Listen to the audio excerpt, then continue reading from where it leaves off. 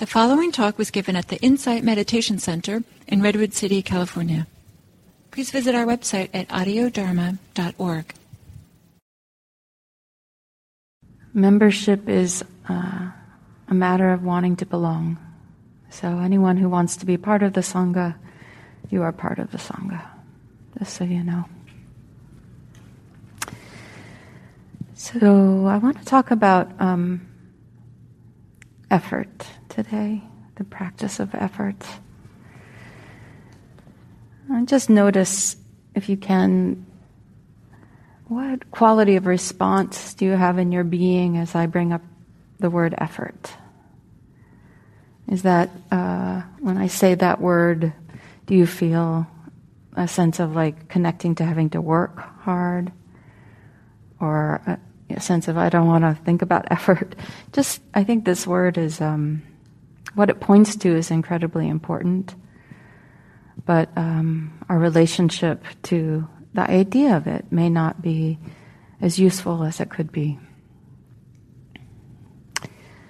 Effort is actually the most common quality that is listed by the Buddha for awakening. Effort is woven into everything we do. It's the stuff of energy. And it seems to me that it takes on the resonance or the tone of whatever is guiding, inspiring, or directing it. In particular, the qualities of the heart and the presence or absence of wisdom can really be noted in our efforts. And to me, recognizing the visible, experiential results of making effort is something that's always possible. We can really tune in to the kind of effort we're making by noticing the results of what we're doing. And I'm going to talk a lot more about that.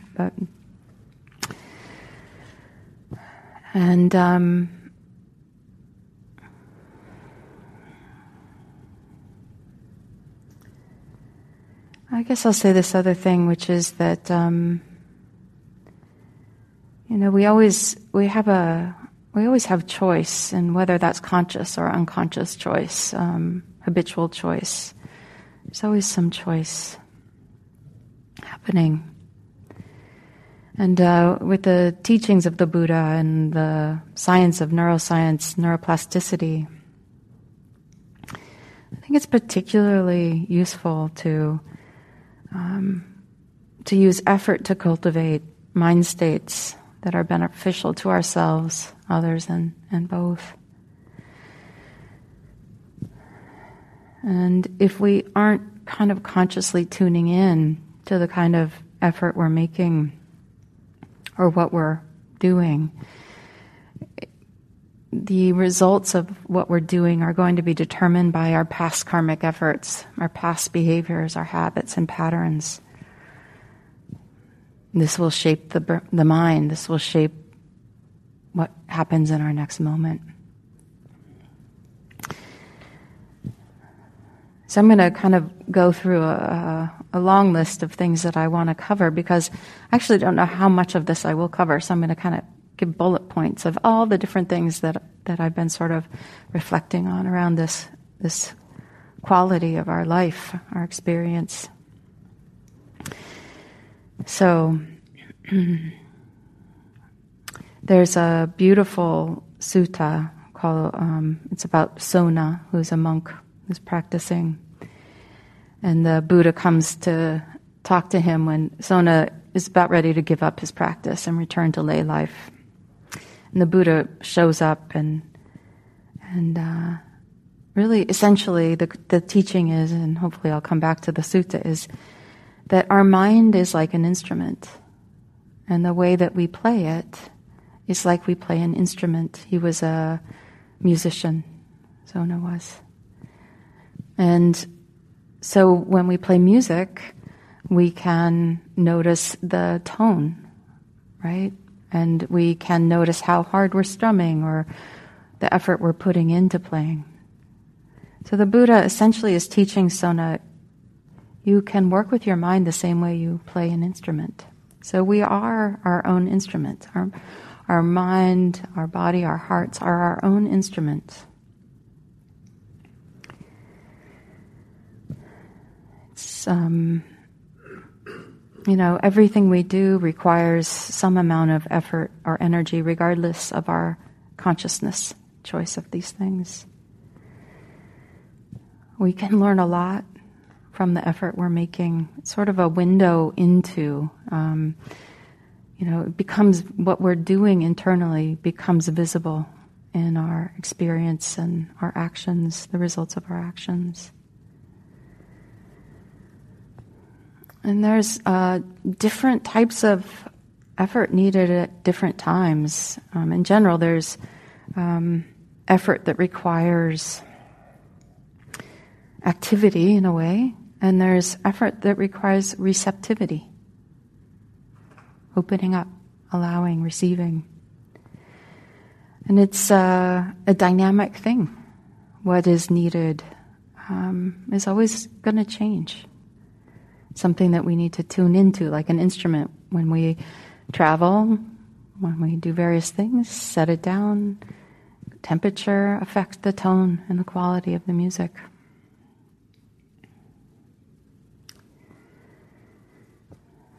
Another question for me around effort and noticing is, where aren't we applying effort?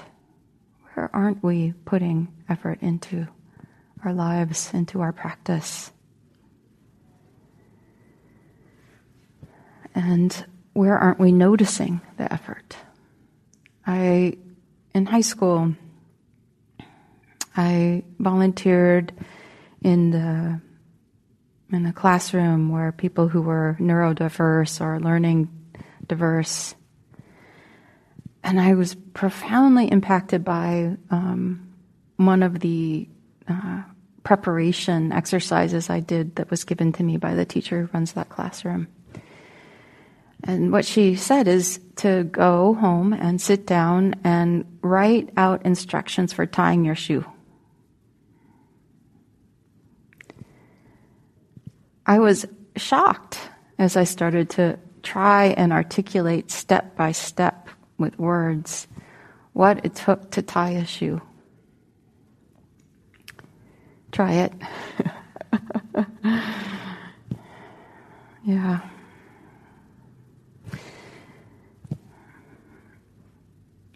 Another important thing to know in the Buddha's teachings on wise effort, the function of effort is to increase the wholesome and decrease the unwholesome. The Buddha teaches that there are 4 types of wise effort. So there's lots and lots of types of effort, but the 4 types of wise effort are efforts that can be kind of summarized in this very simple way. If it's not bad, don't make it worse. If it's bad, stop. So these are kind of moving toward acts of renunciation, right? Letting go or stopping. And if it's not good, make it good, wholesome, supportive. And if it's already good, sustain or maintain the goodness, the wholesomeness. So those are the 4 types of wise effort. And to know if we're, what kind of effort's needed, we really, again, need to bring our awareness back to what we're trying to do and how its impact is. And then one of my final points, not that it will be the last thing I talk about, but effort is I feel like it's very much impacted by the stirring of the heart, resonance of the heart energy. And there's this, when the heart lifts up, when the heart is bright, inspired, maybe you can just think about a moment of that and what happens. There's a natural just following of energy and has a certain vitality or quality to it. that can really support the capacity to receive, to open up, which is a form of efforting, right? But to be receptive instead of active. A lot of what we think about, I think, in my mind anyway, when we connect with effort is the energy we need to exert.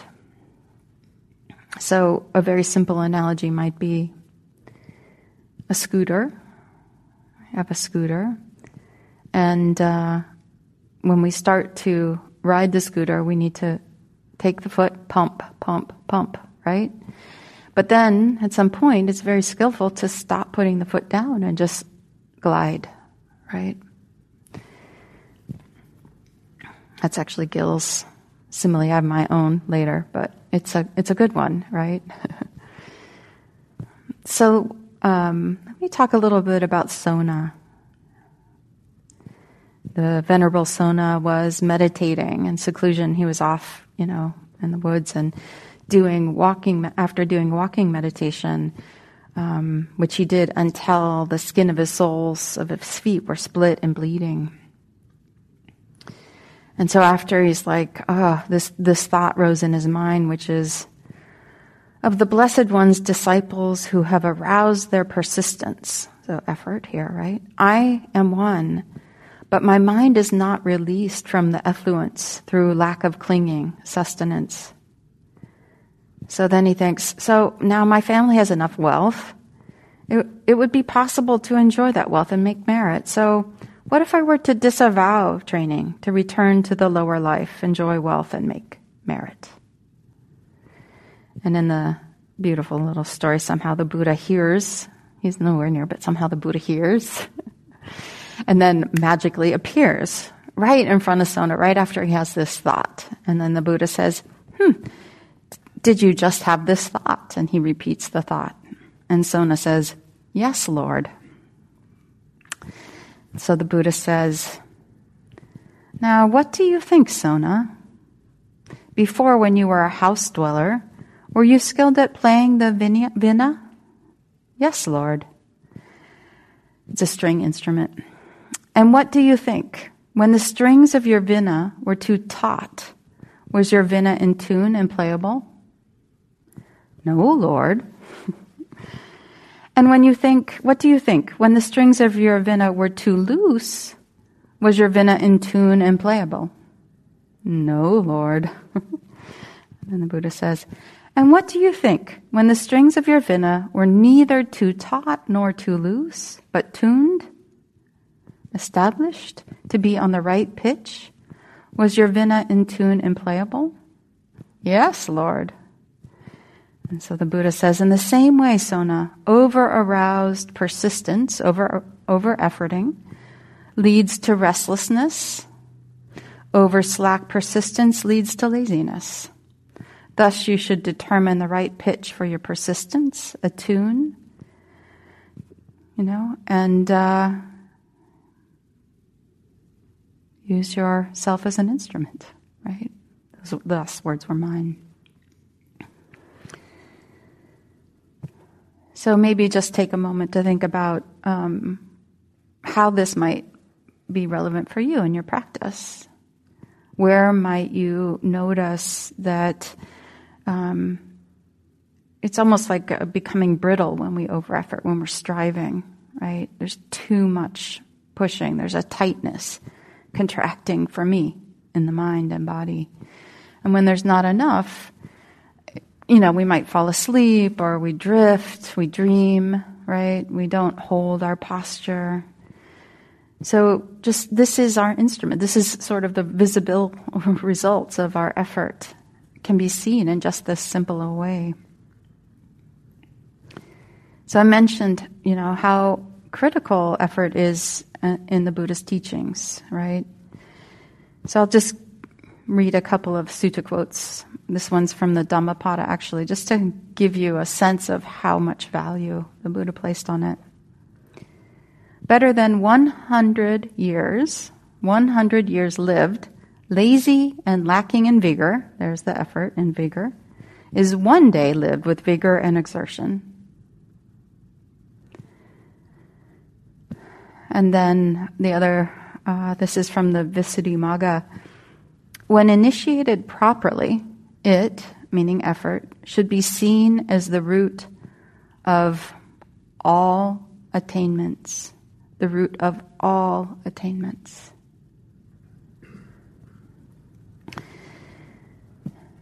So there's a list of the 37 factors of enlightenment, and it's comprised of a bunch of lists, including 4 foundations of mindfulness. Oh no, that one's not listed. 4 supreme efforts, 4 means to accomplishment, 5 strengths, Noble Eightfold Path, 7 factors of enlightenment. And there are 5 frequently found qualities in those lists. Those 5 qualities are faith, energy, mindfulness, concentration, and wisdom.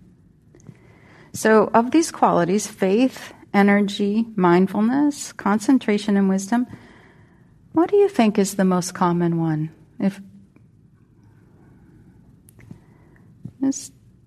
What would you think? Well, the one that's listed the most is energy, effort, 9 times. Faith is listed twice, mindfulness 8 times, so right up there. Concentration 4 times, wisdom 5 times.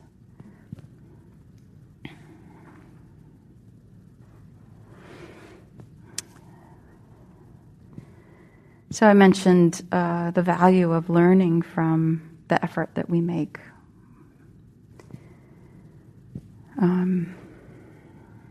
The effort we make will have different results in our lives.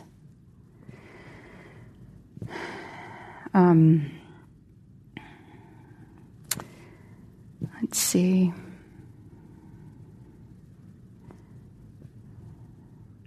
One of the Buddha's emphatic invitations was to come and see for yourself. Don't just believe what I teach, right?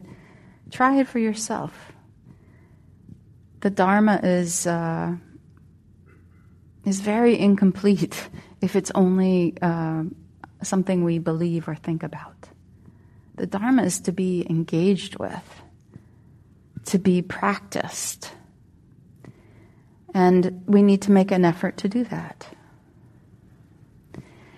And if we aren't attuning to the quality of our effort, we might sit down, close our eyes, sit up straight, try and stop the thoughts, get really serious about meditating, and have a horrible experience meditating, and decide at the end, I suck, I can't do this, I tried really hard, and I'm not going to do it again. Forget it, I can't do it. This is a gross exaggeration for a purpose, right? Just to really kind of step back and say, when we have a practice session or experience an interaction in our lives, something we're working on, when it doesn't go well, there's a lot to tune into, not just, just really, there's so much subtlety in this area. There's so much subtlety. And there's that heart quality I mentioned, right? Where's the heart in relationship to what we're doing? Based on what I was describing about, sitting down and making all this effort to meditate properly, where was the heart in that? For me, in the way I was describing it, there wasn't really heart in that. It was more of a striving to do something perfect, to become a meditator, to be a good meditator, to have a certain kind of experience. A heart quality when we sit down to meditate would be much more like, I care about what I see in my mind. I care about how I'm staying in my body and my heart.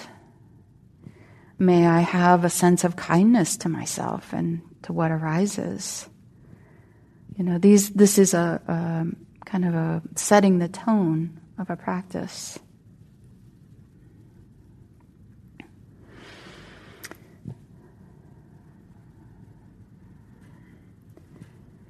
So just in summary with that section of what I'm talking about, right? Which is we can learn from the effort we make by noticing the results of what we're doing and not assuming that we can't change the results if we don't change our approach, change the quality of the heart, what's guiding us, and what kind of effort we're putting in. So the next kind of point I wanted to make was different types of effort are needed at different times, obviously. Sometimes, I definitely hear this from people. They're trying to figure out what the right amount of effort is to put into a practice. One of the things I love to teach is loving kindness practice, and I remember this person was talking about the effort we bring, right? Really paying attention to the effort we bring to that practice. And one of the yogis was really trying to think about, okay, how do I find that perfect amount of effort? And feeling a little frustrated because he couldn't get the same results in his practice every time. And it's because, like everything, our mind is never the same twice, right? What's happening in our life, in our hearts, and our bodies changes all the time. The presence or absence of pain, presence or absence of conflict, presence or absence of a concentrated mind or a distracted mind. These things, our minds are constantly changing. So the effort needed for a distracted mind is going to be very different than effort needed for a kind of a mind that's grounded, settled, whole. So it's our habit, because of how we are designed genetically, biologically speaking, to kind of have these shortcuts for everything we do, like tying our shoes. And if we aren't tuning in to that, we might end up bringing effort that is not wise effort to whatever interaction, meditation, whatever it is we're doing.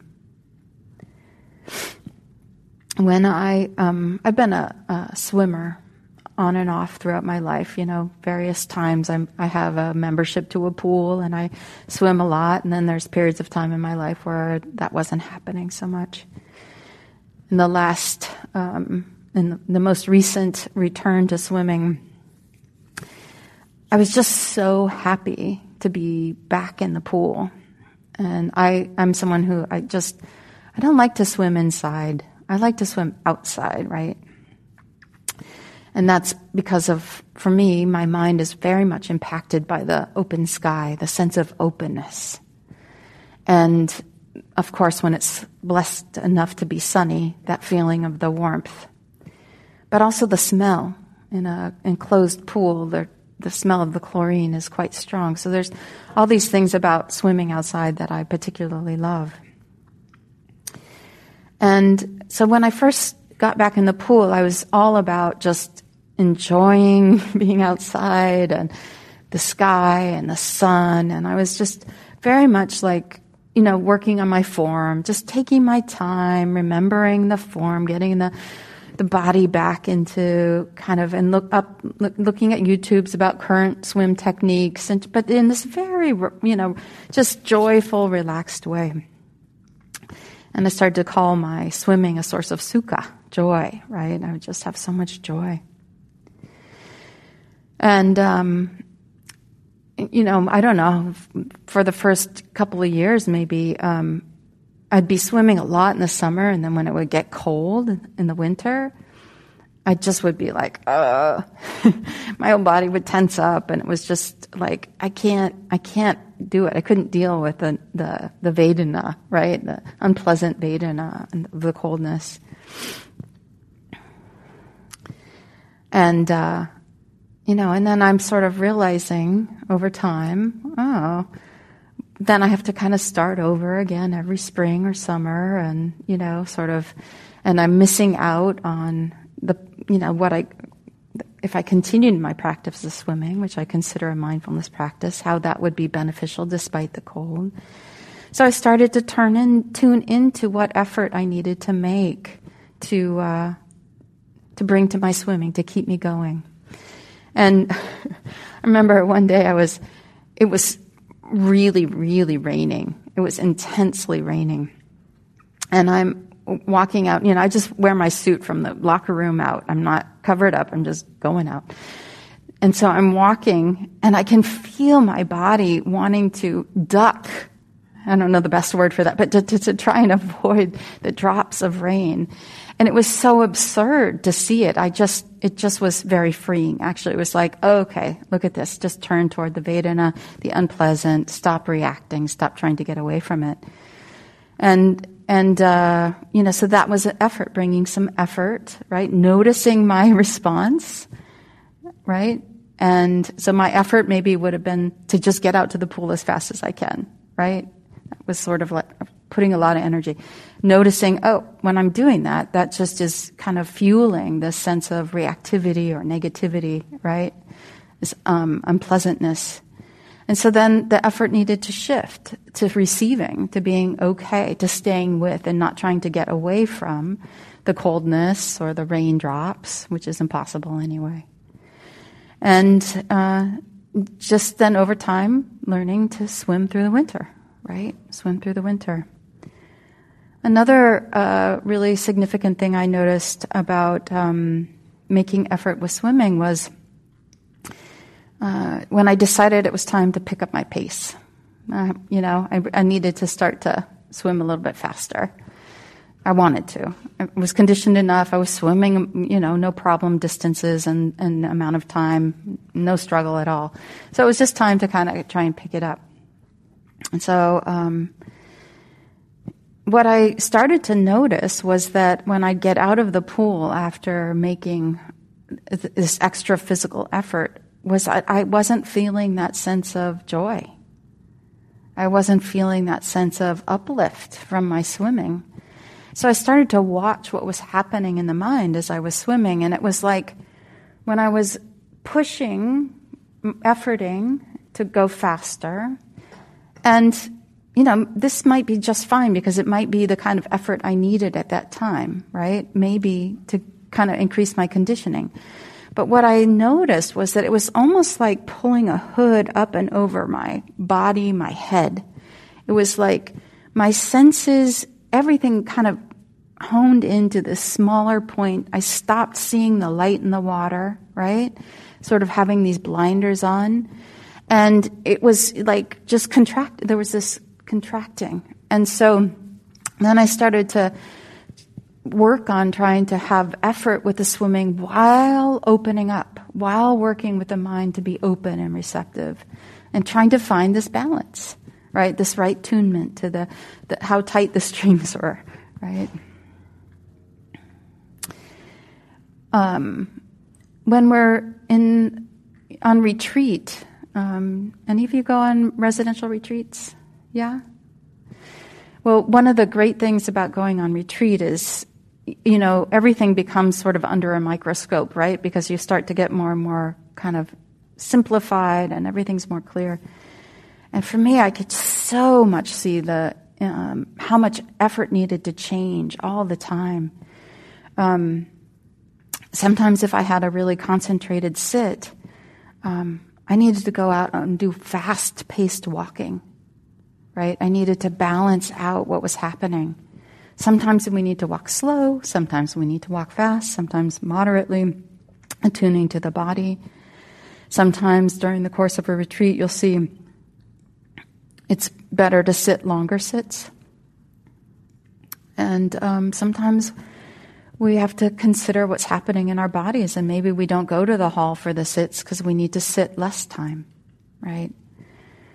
So other things that sort of really helped, that were examples of taking effort would be to reflect on the Buddha, the Dharma, and the Sangha. the 3 jewels, right? Would be a way of sort of brightening the heart, and that would affect the energy I brought to my practice. Or one of my favorite things is to go out and look up. Look up at the sky. It's like something about it for my mind. It's just like, oh yeah, I remember how to be open. I remember that. Taking in the light and that sense of broadness.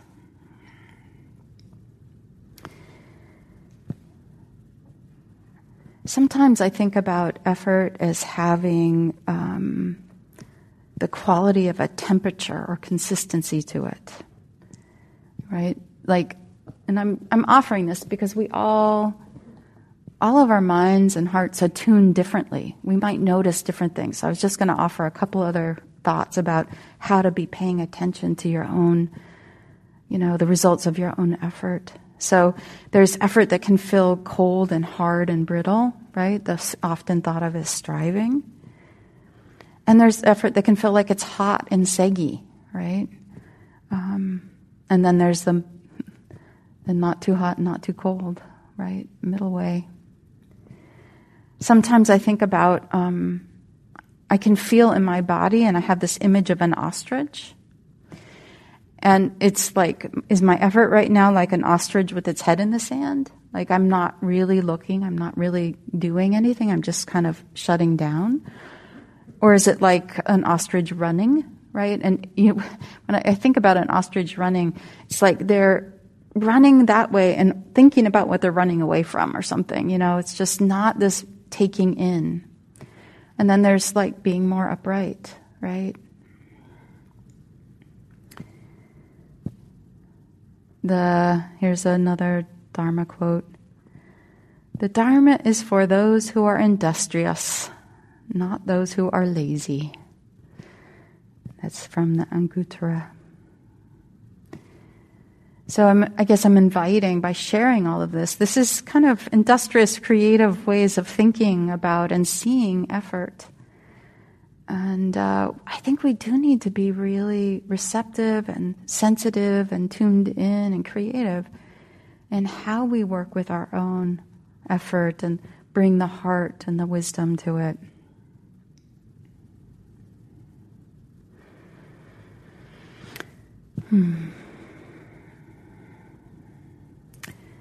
So, where aren't we putting in effort, or where aren't we paying attention to our effort in our lives? This is a question for me too. The practice can be everywhere in our lives, right? Not just on the cushion. And, one thing is,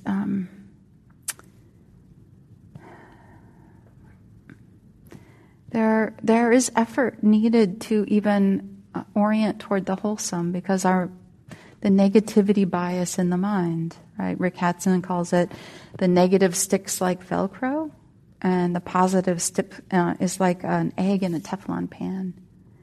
And this is sort of the hard wiring or the soft wiring of the brain, is to orient us toward that which is more of a threat than that which is a gift.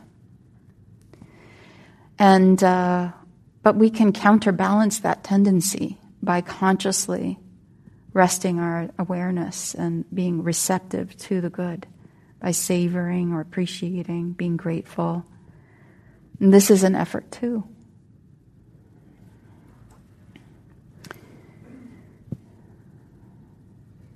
Another area that I think there might be a certain amounts of places where there's maybe a not noticing, a sense of delusion maybe even, or taking kind of things for granted in our lives. There's often in those areas pockets of not bringing appropriate effort to things. And I think some of that is around identity, like who we think we are, right? We sort of just kind of can get going in a groove and just sort of assume we're a certain way, right? And if you think about that, what I was talking about, we're constantly changing. Our minds are changing, our hearts are changing. But if we think, oh, I'm a patient person, right? Because we have this idea about ourselves, we're not maybe going to notice when we're being impatient so much, right? At least not in the beginning.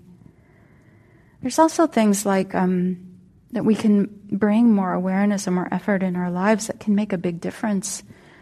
And those might be things like, where do we have areas of assumptions in general about others?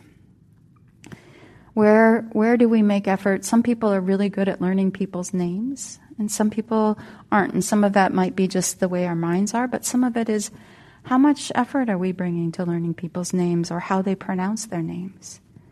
Is that important to us? Does our heart see the value of that?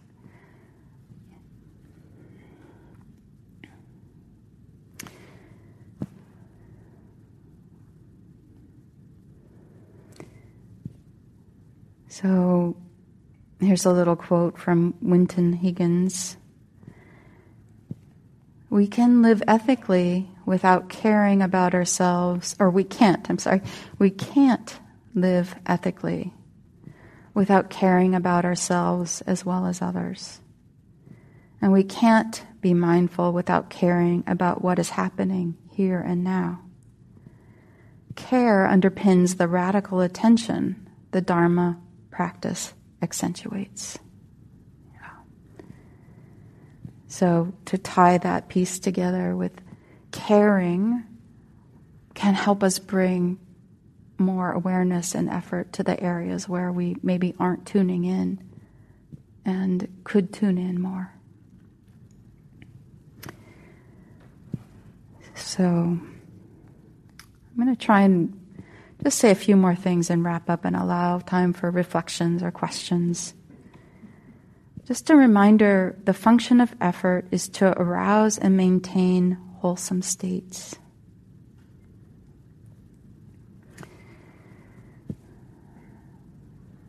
So, let's see.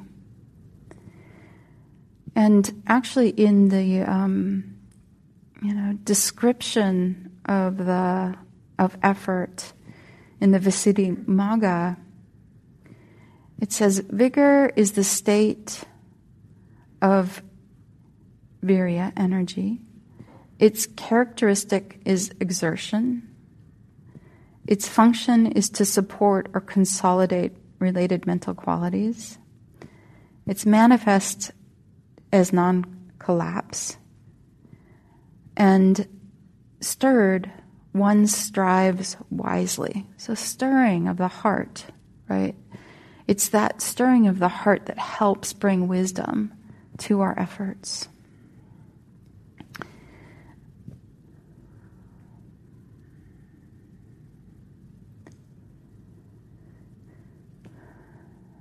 So it's, again, I just think it's super poignant space for practice.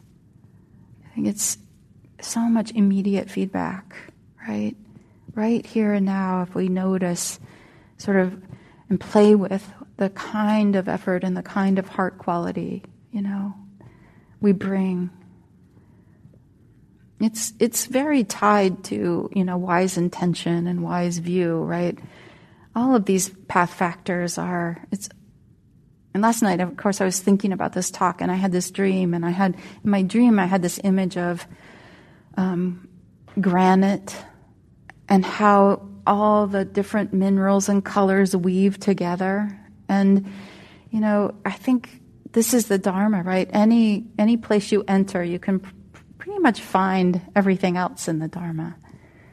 So for me, I'm just sort of offering effort as one of those ways through in the window of kind of learning and seeing in our practice, getting more intimate with this.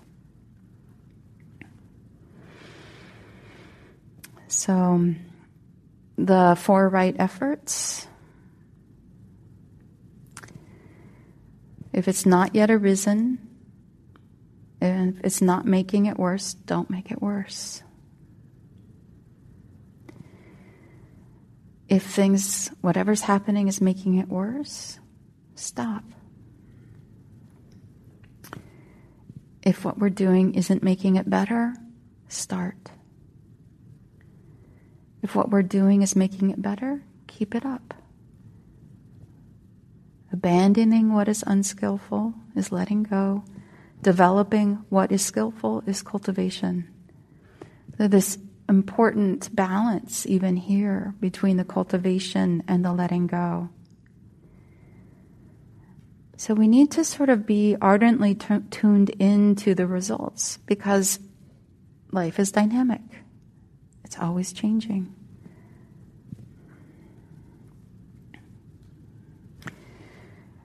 I've seen with people that, maybe even with myself, but I'm a therapist, so I do a lot of work with others. And I've seen where they're trying to abandon something that's unskillful, something that's making something worse. They're trying to stop it. And what actually happens is the reverse. Things get worse. Anybody ever experienced that? No? Well, sometimes if we're having a thought, maybe I'll make it a little more sort of specific.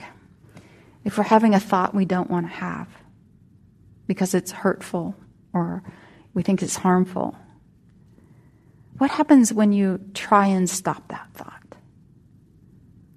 Has anybody ever noticed that it gets a little louder or sticks around a little longer? Yeah. So sometimes, instead of trying to make something stop, actually, what we need to do is not be trying to make anything happen to it, to let it be, and maybe turn our heart, our energy towards something that feels supportive, like being kind to ourselves with this thought.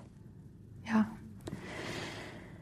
And sometimes when we're trying to cultivate a sense of wholesomeness in ourselves, so this was an example of trying to get rid of something that's, not wholesome, not helpful, and we get the opposite. And sometimes when we're trying to cultivate something that feels wholesome, like loving kindness, we actually start to find our mind becoming more prickly, more irritated, more critical. So even though we're doing loving kindness practice and that's supposed to make us happy and warm and kind, we need to maybe stop doing the loving kindness practice, right? And just sort of recognize that in itself at this moment is resulting in unwholesome states. So in a way we feel like, I just really want, one other thing I guess, sometimes we're doing all four at the same time, essentially. They're not always so independent from each other. Okay. All right. So I think I did it. I got through all the points. So I'll just kind of go through them very, to summarize. We're our own instrument, the Sona Sutta. Effort is extremely important in the role of awakening and freedom. Everything we do requires effort or energy to some extent or not, whether it's exertion or receptivity. We can learn so much by watching the effort we're making and then the results of that effort. It's always going to change. Staying attuned, so reflecting before, during, and after, is always important. Where aren't we applying effort?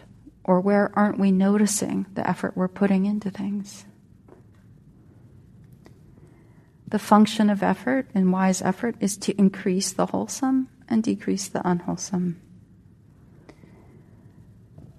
The heart, the stirring of the heart, is extremely supportive for the effort we make. Finding some quality that has some warmth or tenderness to it, to varying degrees, right?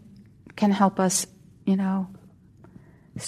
play our own selves with care. All right, I think that's it. Thank you for your kind attention. And I think we're supposed to end right now, is that right? 10:45?